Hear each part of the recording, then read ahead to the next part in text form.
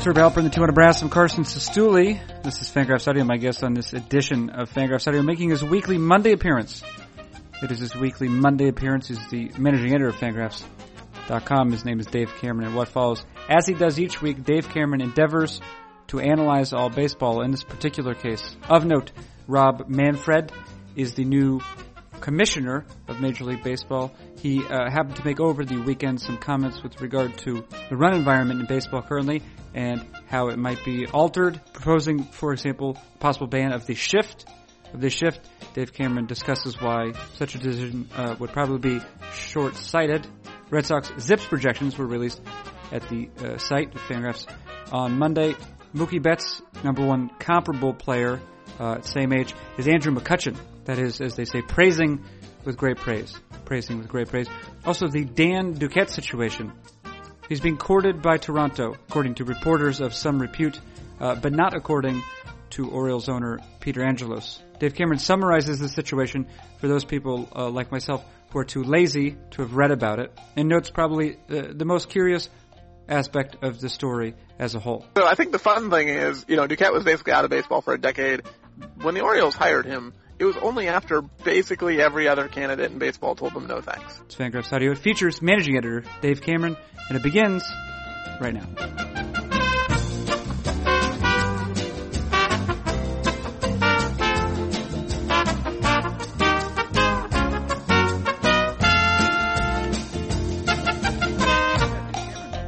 Hey, it's a pleasure to talk with you.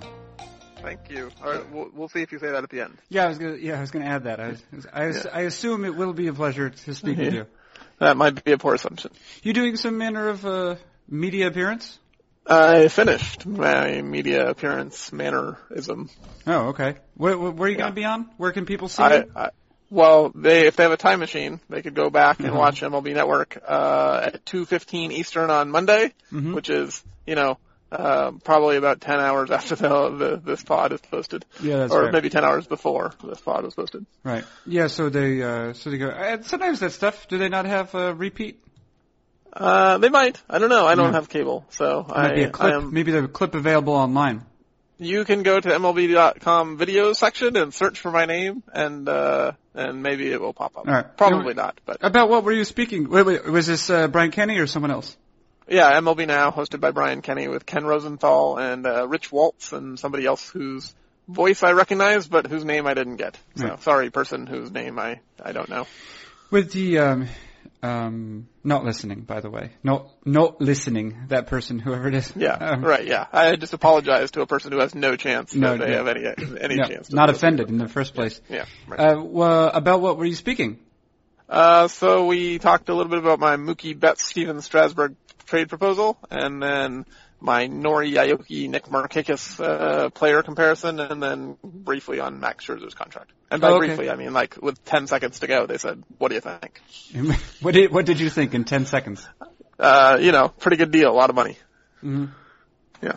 Good deal for everyone involved, do you think? Well, better for Scherzer. I think the long version, if I would have had, a time to expand my thoughts, I would have said something along the lines of, it can work for the Nationals as long as they raise their payroll. Like, if you don't want to lose Strasburg and Harper and Desmond and all these guys because the owners in a year say, well, we have given all our money to Max Scherzer. Sorry, you can't keep all your good 20-something guys. You have to pay this, 32-year-old pitcher instead.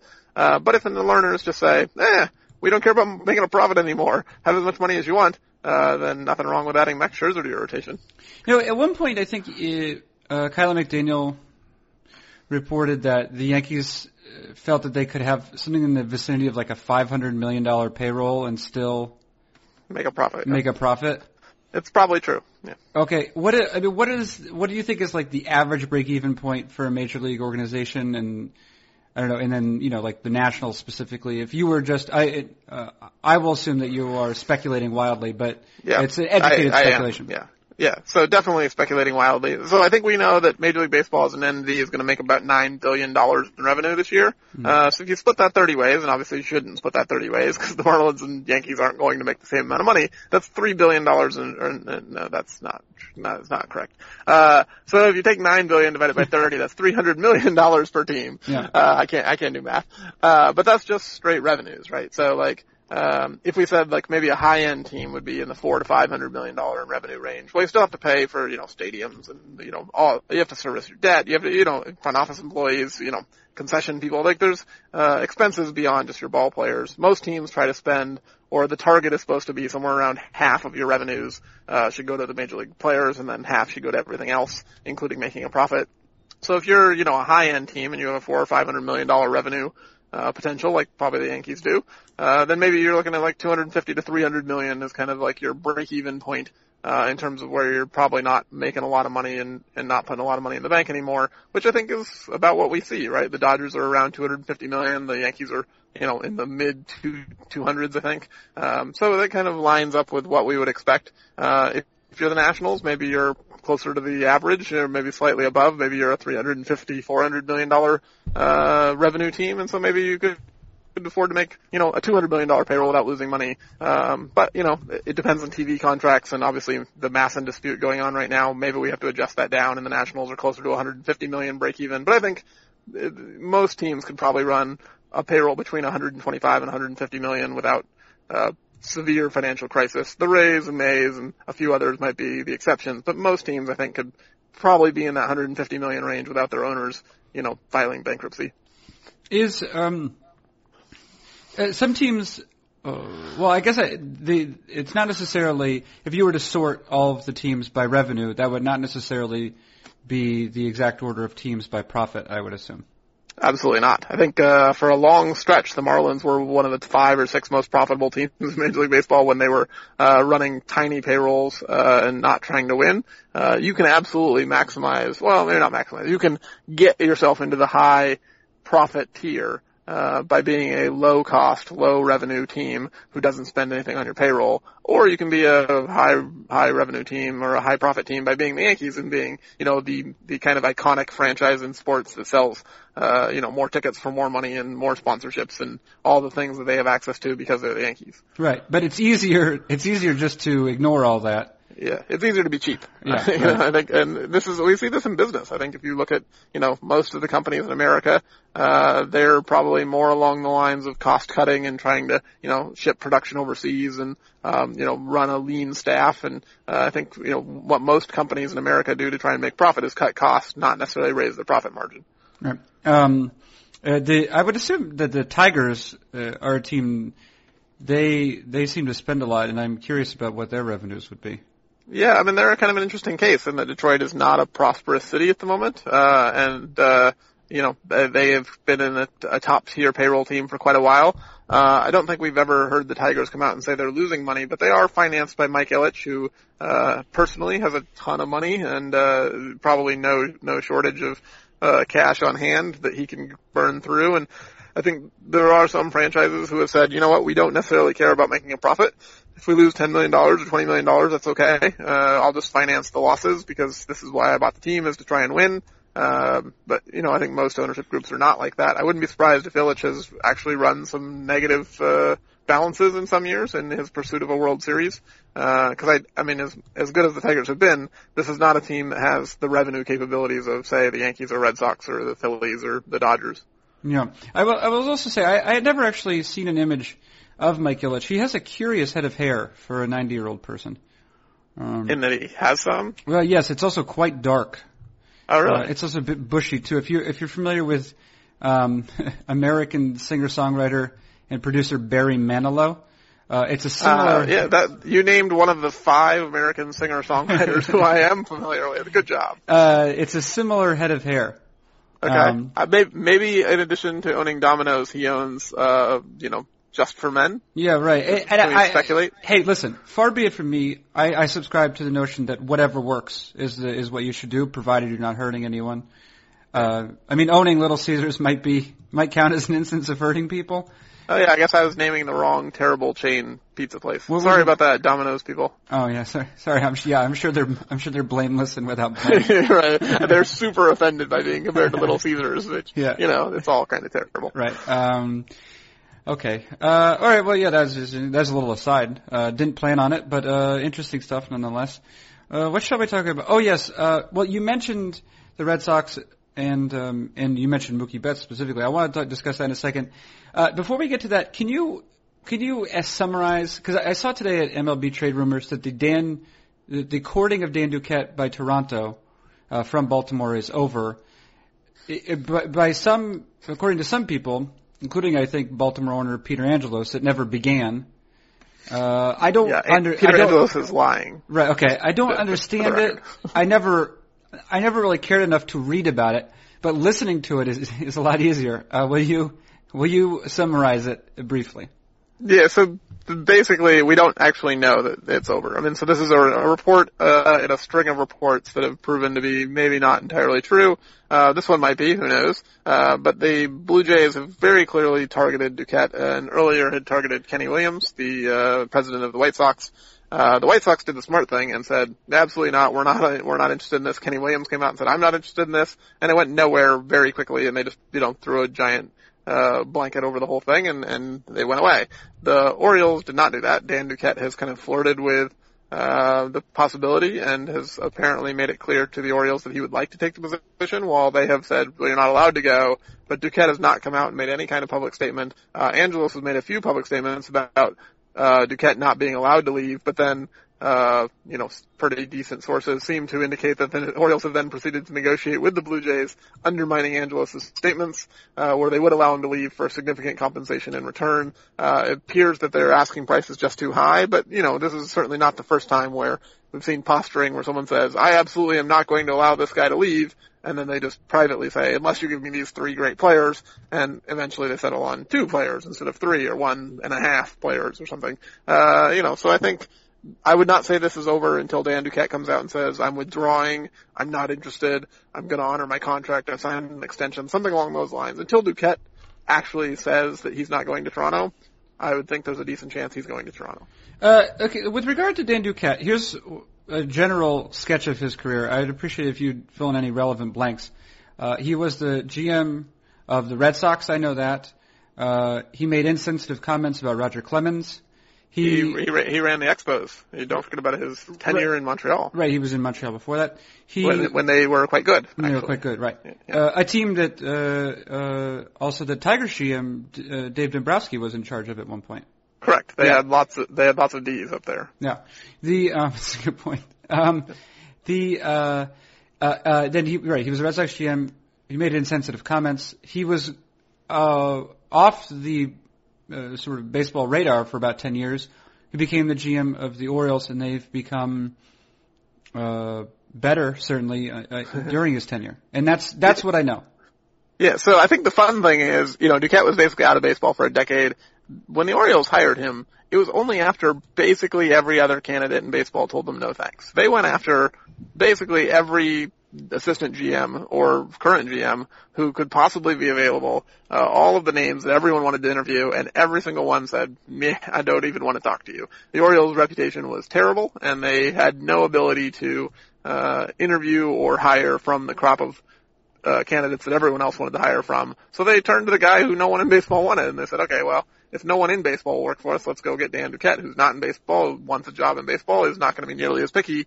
Since then, the Orioles have been really good, and Duquette's image has obviously been rehabbed. So this has been maybe the perfect fit for an organization that wasn't wanted, hired a person who wasn't wanted, and now both have succeeded tremendously over the last few years. I do think it's a little bit interesting that the Blue Jays are so set on Duquette as their guy, considering that, a couple of years ago he could have been had for a song, essentially. And now we are thinking after a couple of really good years, and certainly he's done a nice job with Baltimore, that he is so much more qualified than anyone else to do this job that the Blue Jays are considering giving up several notable players in exchange to pay him a lot of money to do this job when, there are probably some other qualified people who might not cost the same in acquisition costs. Right. Now, this is essentially like the reliever, right, who is like a guy who could throw 95, but for whatever reason he doesn't have command, and he's just like a waiver pickup, and then he turns into a closer, and then his value all of a sudden has increased significantly. Yeah, kind of. I mean, I guess one of the things is we want to be a little bit careful here because this is certainly not something that we have really good data on where we can say this is the replacement level CEO available to baseball teams. Like, right. We don't know, and we don't really know all that the Blue Jays would have Duquette do.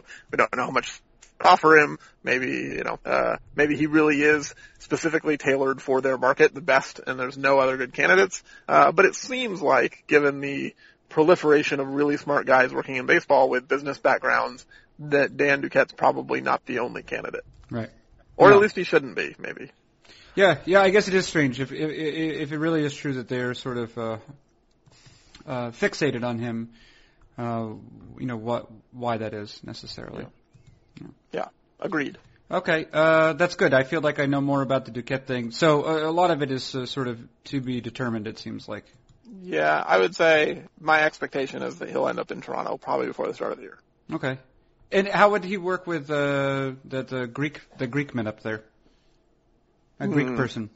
Anthony Anthopoulos? Alex Anthopoulos? Alex Anthopoulos. Yeah, well, he would become his boss. So, I don't know that he would have to work with him as much as he would just tell him, he would be the CEO. So he would say, here's how much your payroll is. He'd probably be somewhat involved in baseball operations, but Anthopoulos would, still probably be running the day-to-day minutia, and Duquette would take kind of a higher level position. I think at that point, once you're the CEO of the entire organization, you're dealing with a lot of business things, you're dealing with a lot of revenue aspects. It's not just making trades anymore. Right. Okay, we did that. A team of which Dan Duquette used to be the GM. Also, the Zips projections came out today. Also, you mentioned one of this team's notable players. In that post about Steven Strasburg, it's the Boston Red Sox. The Boston Red Sox are a team, and their Zips projections are out. Dustin Pedroia, probably not surprisingly, receives the most encouraging projection. Maybe surprisingly, we can discuss that in a second. Mookie Betts, though, receives the second highest WAR projection from Zips. He's all signs point to the fact that he's good. Yeah, I will say, so Zips likes him a little bit less than Steamer. I think, we've had the Steamer projections up on the site for a couple months now, and people have been bristling at the Steamer forecast for Mookie, which I think calls for a 118 WRC plus and something like 4.5 wins over a full season. Zips has him as basically a league average hitter, slightly above, I think like a 104 OPS plus, which is, probably closer to a 106 WRC plus once you factor in Betts' on-base skills. Right. But certainly worse than what Steamer's projecting, although it's almost all BABIP. And then, I think a 3-win player over 600 plate appearances. So it says Zips thinks slightly less is maybe a little bit down on Betts relative to Steamer. And if people think the Steamer projection is too inflated, maybe the Zips one is more realistic and more palatable to their liking. But I will think that even this is the most negative projection we've seen on Betts, and it still thinks he's an above average major league player as a 22-year-old. This guy might be pretty good. 22-year-old 5th round draft pick who only appeared among Baseball America's Top 100 last year, and he was 75th. I mean, that's usually a player. I was talking about this with Kylie McDaniel on Friday. That's usually a player historically who produces 4 or 5 wins over the first 6 years of his career. If Betts were to match his production after hitting a 2-WAR last year, he'd basically be there already. Or above. Yeah, I think it's pretty clear that if Betts had not lost his rookie eligibility, he would have ranked significantly higher this year, probably in the top 20, maybe in the top 10, depending on how aggressive they were in reevaluating his ceiling. But I think that Betts is one of these kind of polarizing prospects, and that every time we mention his name on Twitter or write an article about him, there's a wave of prospect writers or prospect guys who come at us and start yelling about ceiling and saying, this guy's not Addison Russell, this guy's not whoever, because he's 5'9", 160 pounds, he's not going to hit for a ton of power, and he doesn't play him shortstop, and he doesn't, he's not going to, be your prototypical kind of franchise star, to which I reply, who cares? I am of the opinion that, upside or perceived ceiling is probably the most overrated aspect of prospect analysis out there. Right. And I think, if Mookie Betts turns into an above average player, or is already an above average player and can be that for 6 or 7 or 10, 15 years, he's got a chance to have a really nice career, and be better than almost every super hyped high ceiling guy. And I would take Betts over almost all of the guys who were, maybe not Chris Bryant, but, even Addison Russell, I think it's not so clear to me that Russell's a better player long-term than Mookie Betts, which I think a lot of the prospect crowd would disagree with. Looking over his profile, and I guess it becomes very clear when you do sort of examine the Zips projections, his profile is very similar to Dustin Pedroia's. Yeah. In a lot of ways. They're both undersized. Neither can play shortstop. I mean, Pedroia did as a minor leaguer, and he never really. I think he actually played in a couple innings there as a major leaguer. They let him play a few games at shortstop in the big leagues. And I don't think he was necessarily a disaster there, but right. He fits better at second base. Right. And Betts probably does too. In kind of like the Brandon Phillips mold, where you could say this guy could play short, but he's pretty good at second, so let's just leave him there. Right. And you're talking about advanced feel for hitting, advanced plate discipline. Not necessarily great projection for power. Obviously, Pedroia had some above-average seasons, in that regard, but mostly just sort of athleticism, baseball IQ, and it adds up to something that's pretty fantastic. Yeah, I mean, I think Betts is kind of the example of the kind of player that Fangraphs has been advocating for quite a while. In that he's not a specialist. This is not a guy who's going to lead the league in probably anything. Maybe he'll win the batting title a year or two or something, but he's not ever going to be the fastest guy in the league. He's never going to be at the most, home runs in the league. He's never going to be, this guy is the best at this thing in baseball. He's just above average at absolutely everything. Maybe even, pretty good at a few things, to the point where the overall package is, maybe one of the top 30 or 40 players in baseball in his prime for a sustained period of time, with some, low risk for a prospect. I think as much as we talk about, or as much as, there's conversations about players' upside, there seems to not be as much conversation about risk avoidance on the prospect side of things, where I think a guy like Mookie Betts, certainly there's examples of guys like this who have not panned out. I think Dustin Ackley was probably a similar kind of player coming up. Kylie invoked Dustin Ackley immediately after his. Yeah, I mean, so this is the similar kind of player: line drive, gap power, good plate discipline. Hasn't turned into what he expected, and Ackley, I think, has been considered a little bit of a bust. But still, if you look at Ackley's career, he's basically averaged about 2 wins a season, and this is the downside, right? Like this is the worst case scenario that everyone points to. Is still roughly a league average player, and if the Mariners hadn't signed Robinson Cano, maybe Ackley would still be playing second base. He was a fine defensive second baseman. There was no need to move him off the position. So if we think that, Betts could play above average major league second base and be a league average hitter, and that's the downside, this is a pretty good asset. We might talk about suppressed offense numbers in the game today. Ackley is a curious example of that. Of course, part of it comes from playing in Safeco. Safeco, yeah. He had in over 500 plate appearances last year, had a 293 on base percentage, and still managed with a roughly league average line overall. Yeah, I think people. I don't mean this to be harsh, but people kind of suck about adjusting for context. It seems like people are just not very good at remembering that offense is way down, especially on the West Coast, especially in Seattle, where these parks are playing really pitcher friendly and strikeouts are way up, and a 290 on base percentage used to, 10 years ago meant you shouldn't even play. Now a 290 on base percentage with speed and some defense and, enough power to not be, Juan Pierre means you're a decent everyday major league player, even in left field. Yeah. Yeah. Those home run totals in Safeco are really great. I was looking at Nick Franklin's adjusted lines from recent years too, and of course he had a rough season last year, but he'll probably be starting for Tampa this year, which is another park that suppresses offense. He doesn't get a break in terms of his raw numbers, but he actually was not, even last year when he was supposedly posting, when he was posting, horrific looking raw numbers, he still, he still actually wasn't a total disaster somehow. I think hitting in Seattle, really hard. Hitting in San Diego, really hard. Yeah. Basically anywhere on the West Coast, really hard to hit. Yeah, West Coast. Especially Seattle. But. West Coast. I do remember, turning back to Mookie Betts, I remember one time, you and I were, we were with the Fangraphs group, and I think we were at the, whatever complex in the Phoenix area houses both the Rangers and I think the Royals. The Prize, yes. Yeah, and we were walking, from one sort of half of that complex to the other. And I was just asking you, just basic thing, what sort of player is your favorite player? What sort of players do you like? And you said that you enjoy guys who really have all of the skills, and you invoked the name of Andrew McCutchen. Yep. And from Zips, obviously there's more to it than this, but the number one comparable for Mookie Betts is Andrew McCutchen, which was I don't know if it's a surprising name to see, but I suppose it's instructive in some way. I mean,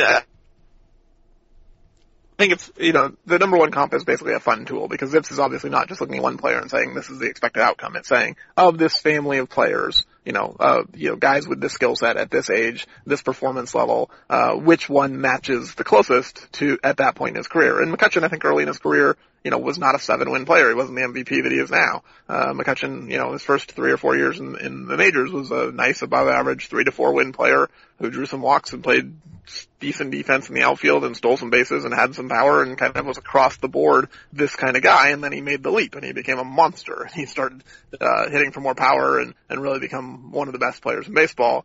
Zips is not saying, that Mookie Betts is going to become Andrew McCutchen of 2013 or 2014. It's saying, as a 22-year-old, of all the 22-year-olds out there with this kind of skill set, Betts kind of looks like the 22-year-old version of Andrew McCutchen, which I think is pretty reasonable when you look at what McCutchen did and what Betts has done throughout his minor league career and in his 200 at-bats in the major leagues last year. Yeah, I also guess I did not realize how much contact McCutchen was making as a young player. I mean, even as a 22-year-old, about 500 plate appearances, struck out 17% of those plate appearances, and then next year under 14.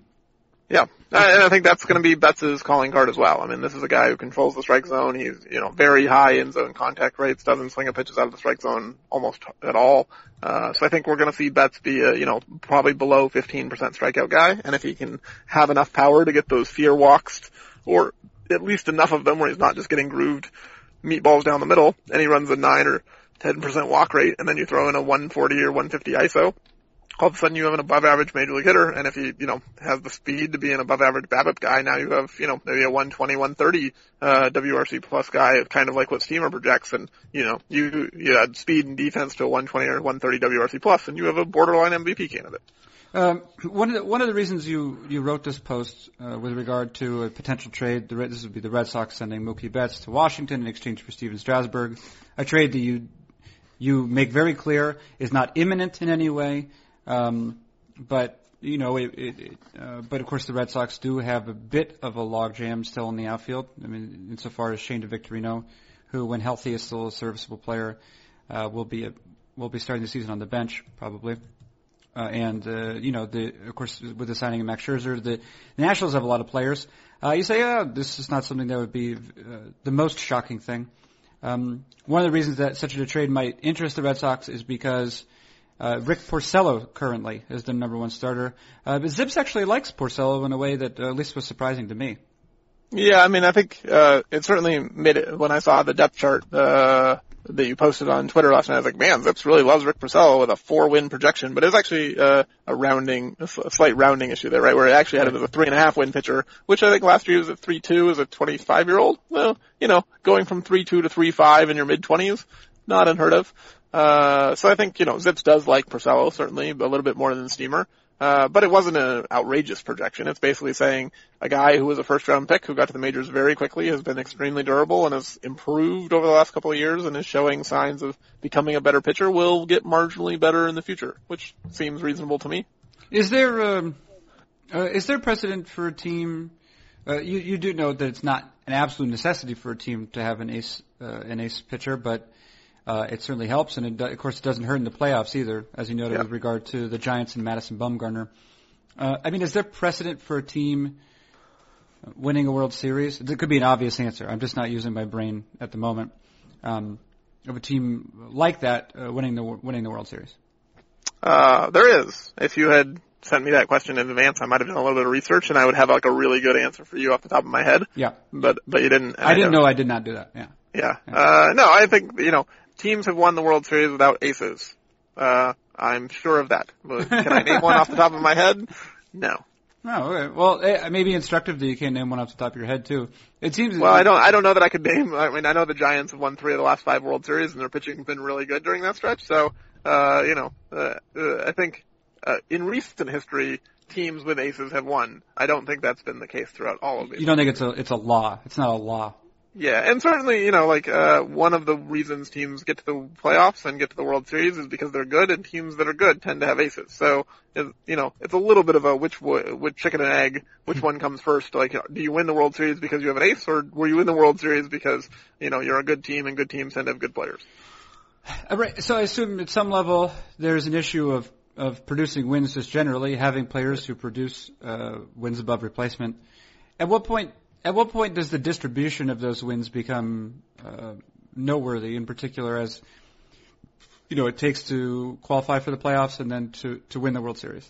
Yeah, I think in October is really when it becomes noteworthy. I think there's a decent amount of evidence that the distribution of wins matters almost not at all in the regular season. The goal is just to win a bunch of games, and 162 games it's kind of a war of attrition. You need a whole bunch of guys. You need 30 or 35 reasonably productive players, unless you have like 5 superstars. But you need a lot of depth. You need guys to fill in who didn't start the year in the major leagues. Like you need a lot of pieces to get through a 162 game season. And whether your backup shortstop or your number 7 starter is producing, it doesn't really matter as long as you get production. In the playoffs, it absolutely matters because you're getting rid of a lot of these fringe pieces. The off days in the schedule means that you can really lean much more heavily on maybe your 7 or 8 best pitchers, especially your top 3 or 4, and then your best reliever, best 2 relievers. So depth really matters a lot less in October, which isn't shocking news. I mean, I think everyone kind of realizes this. But during the regular season, I think whether your value comes from your number 1 starter or your number 7 starter is basically irrelevant. Okay, you've really almost fulfilled your obligation to Fangraphs Audio for the week. Well, that's because you have to go get yelled at by little kids. Yeah, I know, that's true. Which is code word for coaching basketball. All right. Yeah. But my guess is there's probably not a lot of coaching going on and maybe a lot of yelling. Yeah, we don't. We know what we're going to try to do is going to experiment in our next game with pressing off of a missed shot. How do you feel about that? Pressing off of a missed shot is hard. Yeah, it is. Pressing off of a made shot is reasonable. Pressing off of a missed shot is challenging. It is challenging. But we don't necessarily have a lot of guys who create offense. Yeah, so I think you're just trying to get as many steals as possible. Right, just turnovers in our half of the court to make the actual like play calling on offense. How is the ball handling level of your opponents been? That's not strong either. Okay, yeah. So there you go. Like when no one in the league can dribble, pressing all the time makes sense. Yeah, actually, we were down by like 12 or something in a recent game, and we pressed solid for the last 6 minutes, and I think we forced turnovers on 75% of inbound balls. Yeah, press on every play then. Yeah, well, we're going to do it. Plus, the kids are going to go home exhausted, so the parents will love you. Yeah, well, it is a boarding school, so. Oh. So never mind. Well, their dorm parents will love them. Yeah, right. The TA will appreciate it. Rob Manfred is now officially the commissioner for like 24 hours now? Yeah, 36 maybe at this point. Yeah. He made a number of comments recently. To Karl Ravech? Is that what happened? Yeah. He went on ESPN's Sunday Conversation and said some stuff. Right. And one of them concerned offense is down, and that one possible solution to countering that effect is to potentially create some sort of illegal defense, banning shifts, etc. Yeah, I mean, right. It was one of those comments that was made as kind of like we would like to add some offense into baseball. Maybe this is a way to do it. I don't think it was like a proposal that has serious legs, and my guess is that if actually put to the players and the GMs and those with some say in the matter, no one's going to be in favor of creating an artificial line that says players have to stand to the left of this and to the right of that. What I think I did not like about basketball as a youth is that at one point the zone defenses were illegal in the NBA. Yeah. But then that was terrible. It was silly, yeah. Yeah, because there was a legal defense. Yeah. Which, first of all, for a casual fan, you're just like, oh, I don't know what that means at all. I don't know what that means. It happened, but I don't know what that means. And then you just think like, well, why can't they play a zone? And also, if there are 3-point shooters anywhere, we'll just hit the 3-point shots. Yeah, I mean, I think, in talking with some casual fans, because most of the ideas Manfred is putting forward is to try and make baseball more accessible to the casual fan. I mean, the hardcore ones like us, we're hooked no matter what they do. They could add 17 baseballs at a time and we would still watch. The casual fan might enjoy that as well, actually. That'd be a little chaotic. But in general, it seems to me that my casual baseball fan friends just want things that are interesting. They don't care for things that look the same every time. If they can't watch a baseball game and tell it apart from any other baseball game, they're not interested. One of the great things that a lot of my friends like about basketball is you can, watch, I don't know, the Golden State Warriors, who I understand are now quite exciting, shooting millions of threes and running and, playing a style of basketball that is very different than, maybe, I don't know, the New York Knicks, who I guess suck. Oh, they're very bad. Yeah. So, right. Like, there's all these different kinds of basketball being played, and depending on your preferences, you can watch different styles of the sport. And the same is true in football. There are teams that are running teams, throwing teams, defensive teams, whatever. And their games do not look the same based on the kind of strategies and talents they have. In baseball, I mean, you certainly have some teams that are better at hitting than others, some teams that are better at pitching it, but it's not aesthetically obvious which teams are employing a strategy beyond maybe defensive shifts. This is like the first thing we've seen that's kind of like very obvious that this team is doing something different. I think casual fans like different. They like to be able to say, okay, this is a new thing. I don't necessarily know why it's happening, but I want to learn, or I'm intrigued because it doesn't look like every other play. To me, to make things more similar and say everyone has to play exactly the same makes baseball less interesting, not more interesting. Right. Yeah. Here's also a thing. I guess I'm curious, is of course, the thing that's really hurting, or not hurting, but the thing that's affecting offense, it seems to be the lack of contact. Is that right? The strike zone is huge. Right. Okay. The strike zone is big. Yeah. And there are a lot of strikeouts. There's less offense. Yeah. Is it? I don't know. Is there a consensus that this is bad? Because honestly, I don't necessarily think it is. Yeah, so I don't think there is a consensus that it's bad. I think baseball has generally vacillated between something like 4 and 5 runs per game throughout most of its history, and that's per team per game. So, between 8 and 10 runs per total game. And somewhere in there, people have been generally happy. And when it gets under 4, they make changes. They lower the mound, they add the DH, whatever. And when it gets over 5, they, get rid of steroids. They make changes that way. I think we've seen that, we're trending towards the bottom of the 4 to 5 range. I think we're at 4.08 runs per game per team last year. So we're at the point where people might start to say, this is historically low and this is less than what we're used to. I don't know that it's worse. I mean, I think I actually kind of like the style of play, especially when people are talking about length of game.